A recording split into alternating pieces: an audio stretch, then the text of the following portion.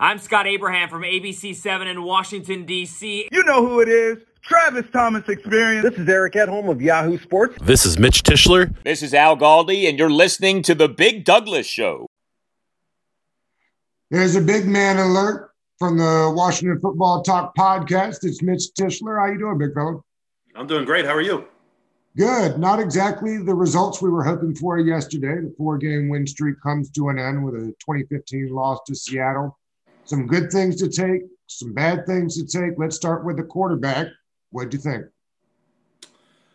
I thought he played poorly in the first half, which I think was pretty obvious. He had a really bad interception. But I think we saw a lot from Dwayne, the same that we've seen from Alex all year. A poor start in the first half, and they were able to come back in the second half and play better. You need Dwayne. You need the quarterback position to play better, period, across the board. It's been an issue, particularly in the first half all year. But, I mean, the way Dwayne bounced back and played in that fourth quarter, I mean, he led him on 3 scoring drives, and he put him in a position where had Dustin Hopkins made his extra point earlier in the game that they would have had an opportunity to kick a game-tying field goal. The game probably would have gone to overtime, and we would have seen what would have happened then. So I look at the positive side of things generally. I mean, they don't call me bullish for nothing, but I like the way Dwayne played in the fourth quarter, and I think that it can give you some hope that if he's forced into action against Carolina, against Philly, or in a potential playoff game, that he might be able to lead this team to victory. It was odd because the week before, Ron had mentioned that if they needed 11 to come back in the game, he could have done so. Seems like that might have been coach speak because we're not even sure that he'll be ready for next week. So I'd ask, is it more important to have Alex Smith back next week, or is it more important to have Antonio Gibson back next week? That's an interesting question. I think Alex Smith is more important because right now I think even if the statistics don't bet out the rest of the season, I think that just the confidence that he installs in that offense and honestly the team overall, I think matters more than anything else. J.D. McKissic has done a really good job, filling in. He had, I think, 57 yards rushing yesterday, and he's been a little bit of a slasher. He's been a little bit better out of the backfield than I think we expected. The team signing Lamar Miller off the Bears practice squad, he'll be able to be at practice this week and be active this weekend, leads me to believe that Antonio Gibson might be a little bit further away than we think. But honestly, both of those weapons on offense are the guys that you need to make this team move. And if you really want a chance to do something come playoff time, they're going to need both Alex and Antonio back there to help move the ball. Logan Thomas, first time over 100 yards. He's been incredible. The improvement he's made this season, nothing short of astonishing. I can't really remember the last time I saw such a – put it like this. I didn't see where he's ended up from where he started, put it like that. Yeah, I think he's been a little bit of a surprise for everybody. There was some success during training camp that we talked about, and Dwayne was doing a good job, and Kyle Allen were doing a good job of hitting him down some seam routes and some out routes. And as we watched it, I was a little bit not sure whether that was good tight end play or poor safety / linebacker play. This is talking about training camp. And when he came out early in the season and was largely ineffective, and then you saw what we got out of Troy Apke when he was on the field, I think you got a little bit of a feeling that maybe, Logan isn't going to be that tight end that you can rely on, especially if we're going to look beyond 2020. But, man, he made a big turnaround, and he's been a difference maker for this offense. And he had 13 catches yesterday, Sunday, against the Seahawks, one shy of the franchise record, which was Roy Halou a few years ago. I mean, Dwayne had his guy, and Dwayne was looking his way. And when he was in a spot and had to get rid of the ball, Logan was his bailout. And I think it's great to see. And Logan certainly is cementing himself as a productive member of this offense beyond just 2020. I mean, give me Logan next year, and I'm happy if you can pair him with a Jordan Reed-esque, a super athletic tight end hybrid guy, and you can see Scott Turner run some of those 2 tight end offenses that he likes to run and get those guys out there. And it's exciting to think what they might be able to do on this offense. They asked Dwayne to be in passing plays 63 times, I think I saw, to 17 runs. Not exactly sure that was Scott Turner's best idea for getting a young guy who hadn't had a whole lot of opportunities into the game plan. Your thoughts on that? I think it was a little bit more the way the game played out. They were able to keep it pretty close in the first quarter, honestly, in the first half altogether. And Dwayne not throwing that bad pick in the first half, then I think they would have been able to stick with the run a little bit more. But they also didn't. I don't think they wanted to grind down J.D. McKissick and Peyton Barber, or J.D. McKissick that much. And Peyton Barber wasn't particularly effective. I think he had 5 yards rushing. Yeah. And I think we saw a lot when Alex was at quarterback. And I think this is kind of a Scott Turner thing, that the short passing game is just an extension of the run game. So those passing numbers look pretty high. But I think when you look at, a lot of those passes to Logan Thomas were 2-3 yard outs, quick little hits. And those are passing plays, but they're really an extension of the run game. And to me, I kind of, don't get caught up in the actual percentages of pass versus run, because they have the same effect on the defense in terms of sucking up linebackers, sucking up safeties, having guys playing closer to the line of scrimmage. So hopefully you're able to hit some of those deep balls like they did to Terry McLaurin on the outside on the right end side, on the right hash. And they had a ball to J.D. McKissick down the left side that Dwayne made a good throw, and McKissick would have had to make a great catch for it. But had Dwayne made a very good throw, it could have been a touchdown play. So I think that the breakdown of pass run doesn't bother me as much when you look at what a lot of those pass plays were. Should Morgan Moses have been in on that last sack? No. I mean, I'm as big a Morgan Moses supporter as there is, because that guy has been nothing but a star for this offensive line, not just on the field, but also in the locker room, and playing left side, playing the right side, doing everything that's being asked of him. Clearly he wasn't right on that certainly the second to last play of the game. You could tell that he wasn't right. He got bull rushed and just got knocked over. And for all the jokes about all the penalties that Morgan takes over the years or whatever, he's been a pretty staunch pass blocker, since he's come to DC, and clearly he's a better player than he showed there. And it's tough because you're a veteran and he wants to be there for his guys, and he's the man on the offensive line, and he wants to be the man. So, it's tough, especially athletes have that competitive mentality. But I think when you see what the results were, I think he probably shouldn't have been out there. And to his credit, he's been fantastic this year. I mean, bounce back. I mean, much better than, I think, to your point, the penalties sometimes get people frustrated and thought he didn't have a great season last year. Whatever you thought about last year, he's been great this year. That's coach's decision on letting him back in the game, or you think that's a guy that put his helmet on there and just ran out there before anybody could tell him not to? I think it's both. I think when a veteran comes to you and says, I'm good to play, to a coach, when a veteran comes to you and says, hey, my knee, my ankle, whatever it was, is good, I can be out there. Coaches don't think twice. You trust a guy like Morgan to know his body well enough, and, to think that he's, good enough to go, you send him back out there. Ron has not had a problem moving on from guys this year. He's shown that. He's been right more than he's not. He refuses to move on from Dustin Hopkins. That an missed extra point is tough. I get it, but boy, that thing really puts you in a bad spot.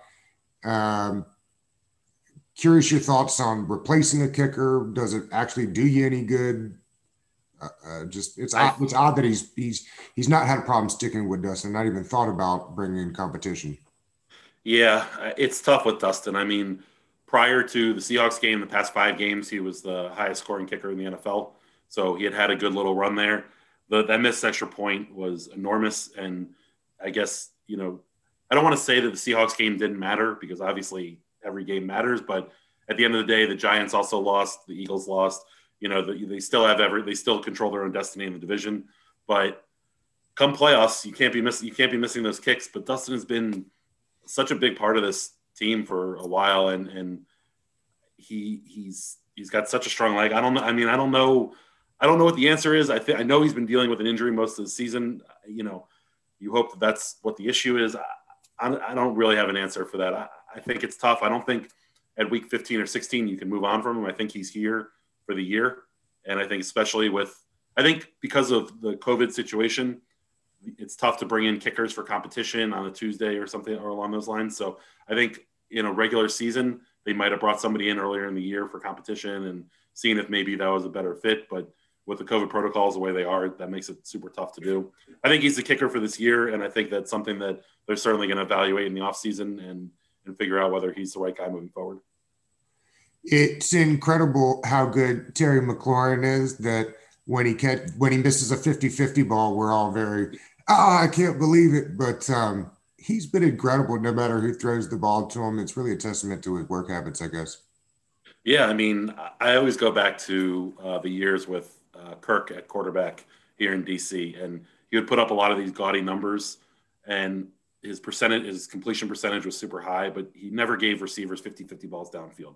He would only throw the ball downfield when he had a guy wide open, and there was so much frustration with that.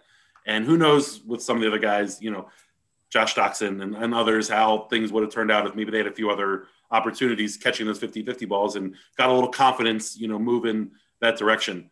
There's no question with Terry McLaurin. I mean, Terry has confidence in all those 50-50 balls, but he gives the quarterbacks confidence to throw the ball downfield. And that's a huge thing for this offense. I mean, even when Alex was in there was all this talk about check down Charlie, and all he does is throw to the running backs and the tight ends and this and that. But having Terry out there opens up the depth of that the defense has to play by moving back on him and having to control him. And I've been yelling about it since week one. Anytime you see Terry in one-on-one coverage, I don't care what the route is that's called, the ball needs to go to him. If it's a passing play, the ball's got to go to Terry, whether it's a slant, a curl, a go, whatever you want to call it. If he's in one-on-one coverage, you got to throw him the ball because he's the best player on the football field most times. There's no doubt about it. I was thinking back to when you and I had talked before the season started. We had mixed feelings on Darby. He's been incredible. I mean, they're going to have to give him another contract, right?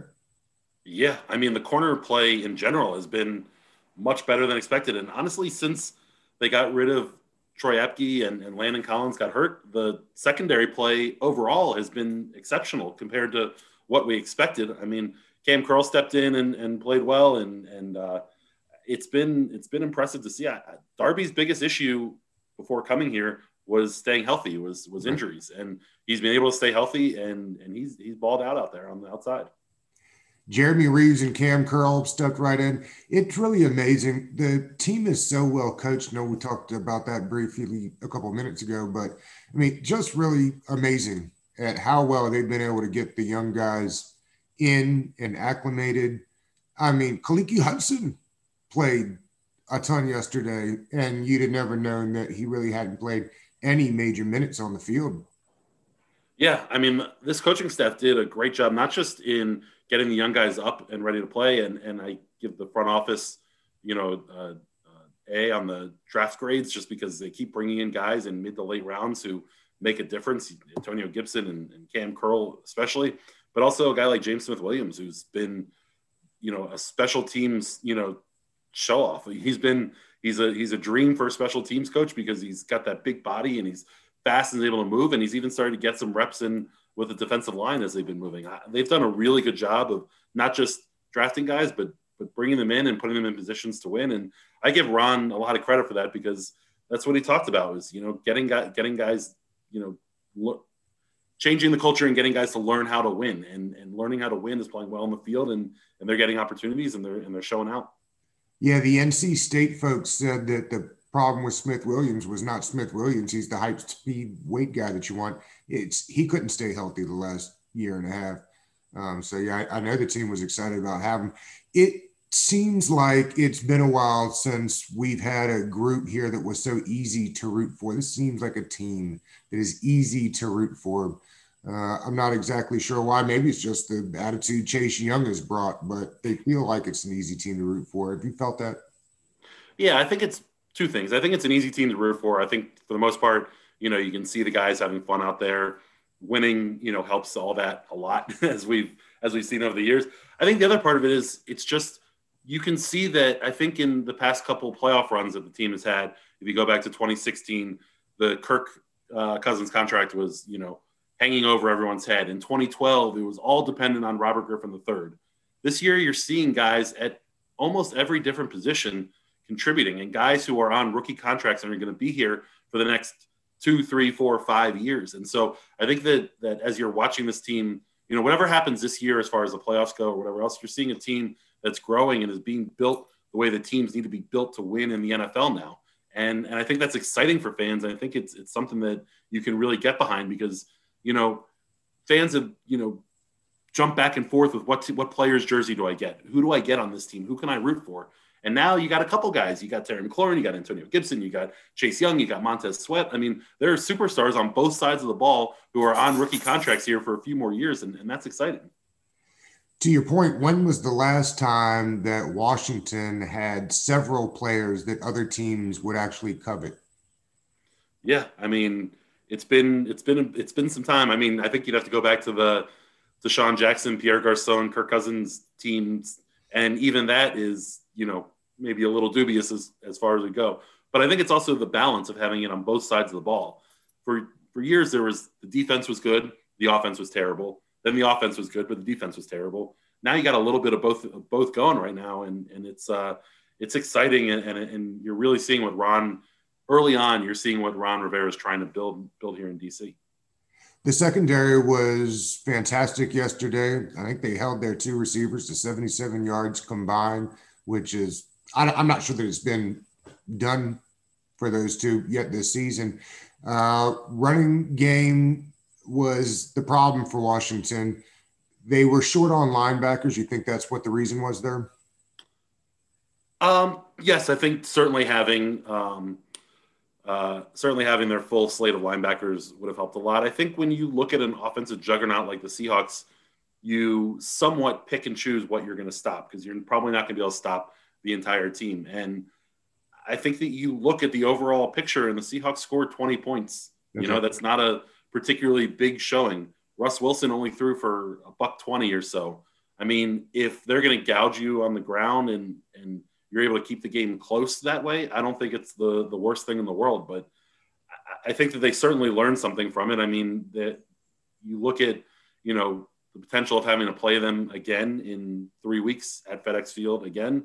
You might not want to show too much on defense, too many exotic looks, too many blitzes, too many different things because that you might have to see them again. And I think that on both sides of the ball, I think you saw that the Seahawks didn't come in with a particularly exotic game plan on offense.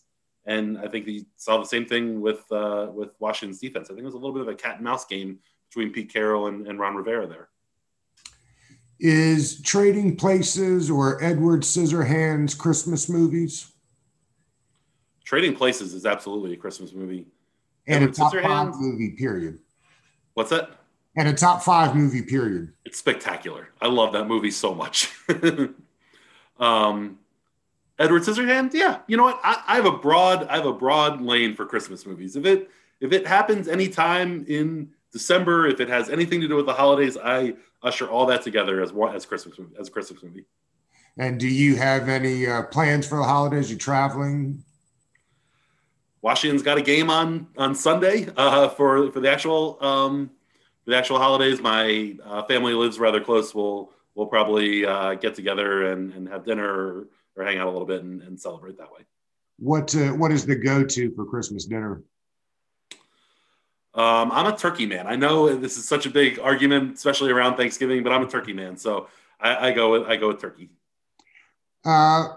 I'm sure we all had expected before the season started that we'd be right here heading to Carolina for a division win, but yet here we are. What's what we got to do to get this one this weekend, Mitch? I think they got to play their game. I mean, I think they need to find a way to. I think it's not just about winning this week, but also starting to build towards that playoff game and the potential playoff game in 3 weeks. I think they got to find a way to. It's going to be week 16 of the season. They got to find a way to come out and play better in the first half and get the offense moving earlier. I think that the defense is what it is, and we know how dominant they can be, but you're just not going to be able to rely on them for 2 scores a game to win a game like they did against San Francisco. So it's going to be about building and trying to get that offense moving quicker and score some more points and not play from that double-digit deficit that they've done so many times this year. Mitch, thank you for always being so generous with your time. I know you got a meeting to run to, so happy holidays, Merry Christmas, and all that. And thank you for coming on today. Absolutely. Thanks for having me. Happy holidays. All right.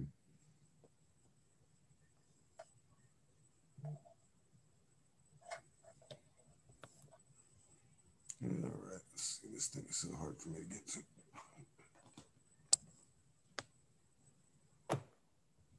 All right. Thanks, Ben. Yeah, thank you. Catch you later.